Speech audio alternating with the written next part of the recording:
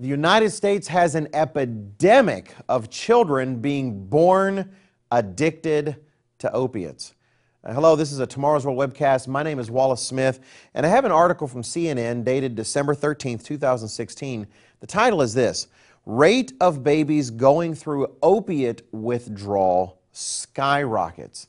It is just one of the saddest articles I think I've read in quite some time. Let me just relate to you a few highlights. Essentially, it's saying that the number of babies that are born in the midst of opiate withdrawal has increased five-fold over the last 10 years.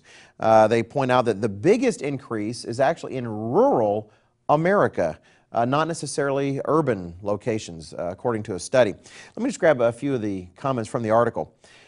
It starts off, the high-pitched, inconsolable screams of babies born dependent on heroin and other opiates echo across the otherwise quiet facility. The babies also shake, vomit, and suffer from diarrhea, but it is their shrill screams that caretakers find so heart-wrenching. Now understand, the babies are born in this condition. It continues with a quote from Dr. Sean Loudon. He's the medical director of a neonatal therapeutic unit at Cabo Huntington Hospital. Anyway, he comments, when they are born, because they're no longer being exposed to an opiate, they're going to go through withdrawal. That is what we deal with. We deal with babies going through withdrawal. The article says from 2004 to 2013, the proportion of babies suffering withdrawal was especially pronounced in rural counties, increasing from 12.9% to 21.2%, according to research published in the journal JAMA Pediatrics. In addition, incidence of babies going through withdrawal increased from 1.2 to 7.5 per 1,000 hospital births among rural infants, and from 1.4 to 4.8 per 1,000 hospital births among urban infants. Now that's fascinating to me. So you go back to the earlier study, and it was slightly higher in urban areas, but in rural areas, not only has it jumped like in urban areas, but it has actually jumped further and far outpaced the births in urban areas. Now, final comment directly from the article. It says this is, who's this from? Oh, Dr. Nicole Villapiano. This is the study's lead researcher and is a pediatrician from C.S. Mott Children's Hospital at the University of Michigan. And Dr. Villapiano says, the most alarming thing to me was the growing disparity that we are seeing between rural and urban areas.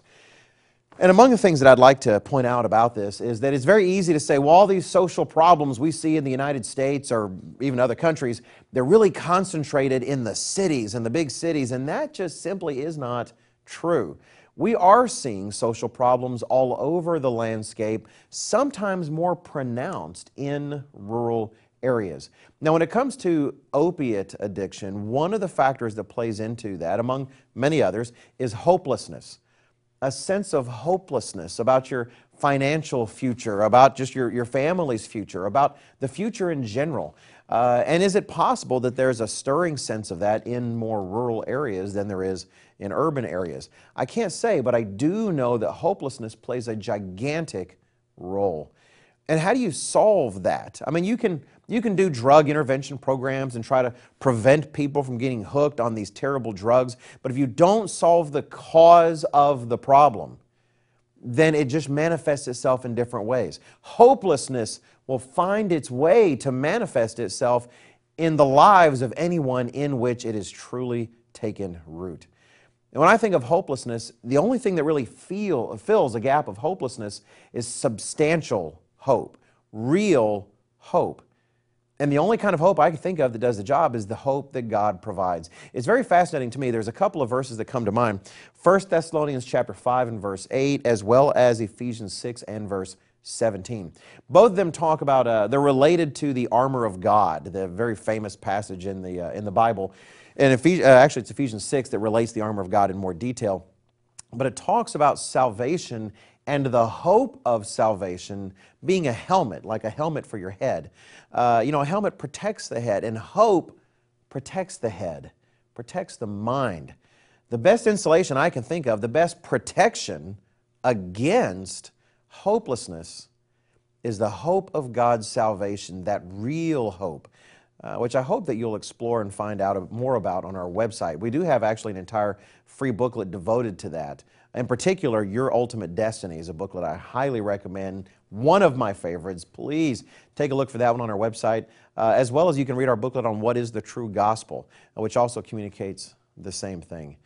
But if we're going to solve this problem for these incredibly young children born into a world they did not ask for and addicted to drugs like this, we're going to have to solve the problem of hopelessness.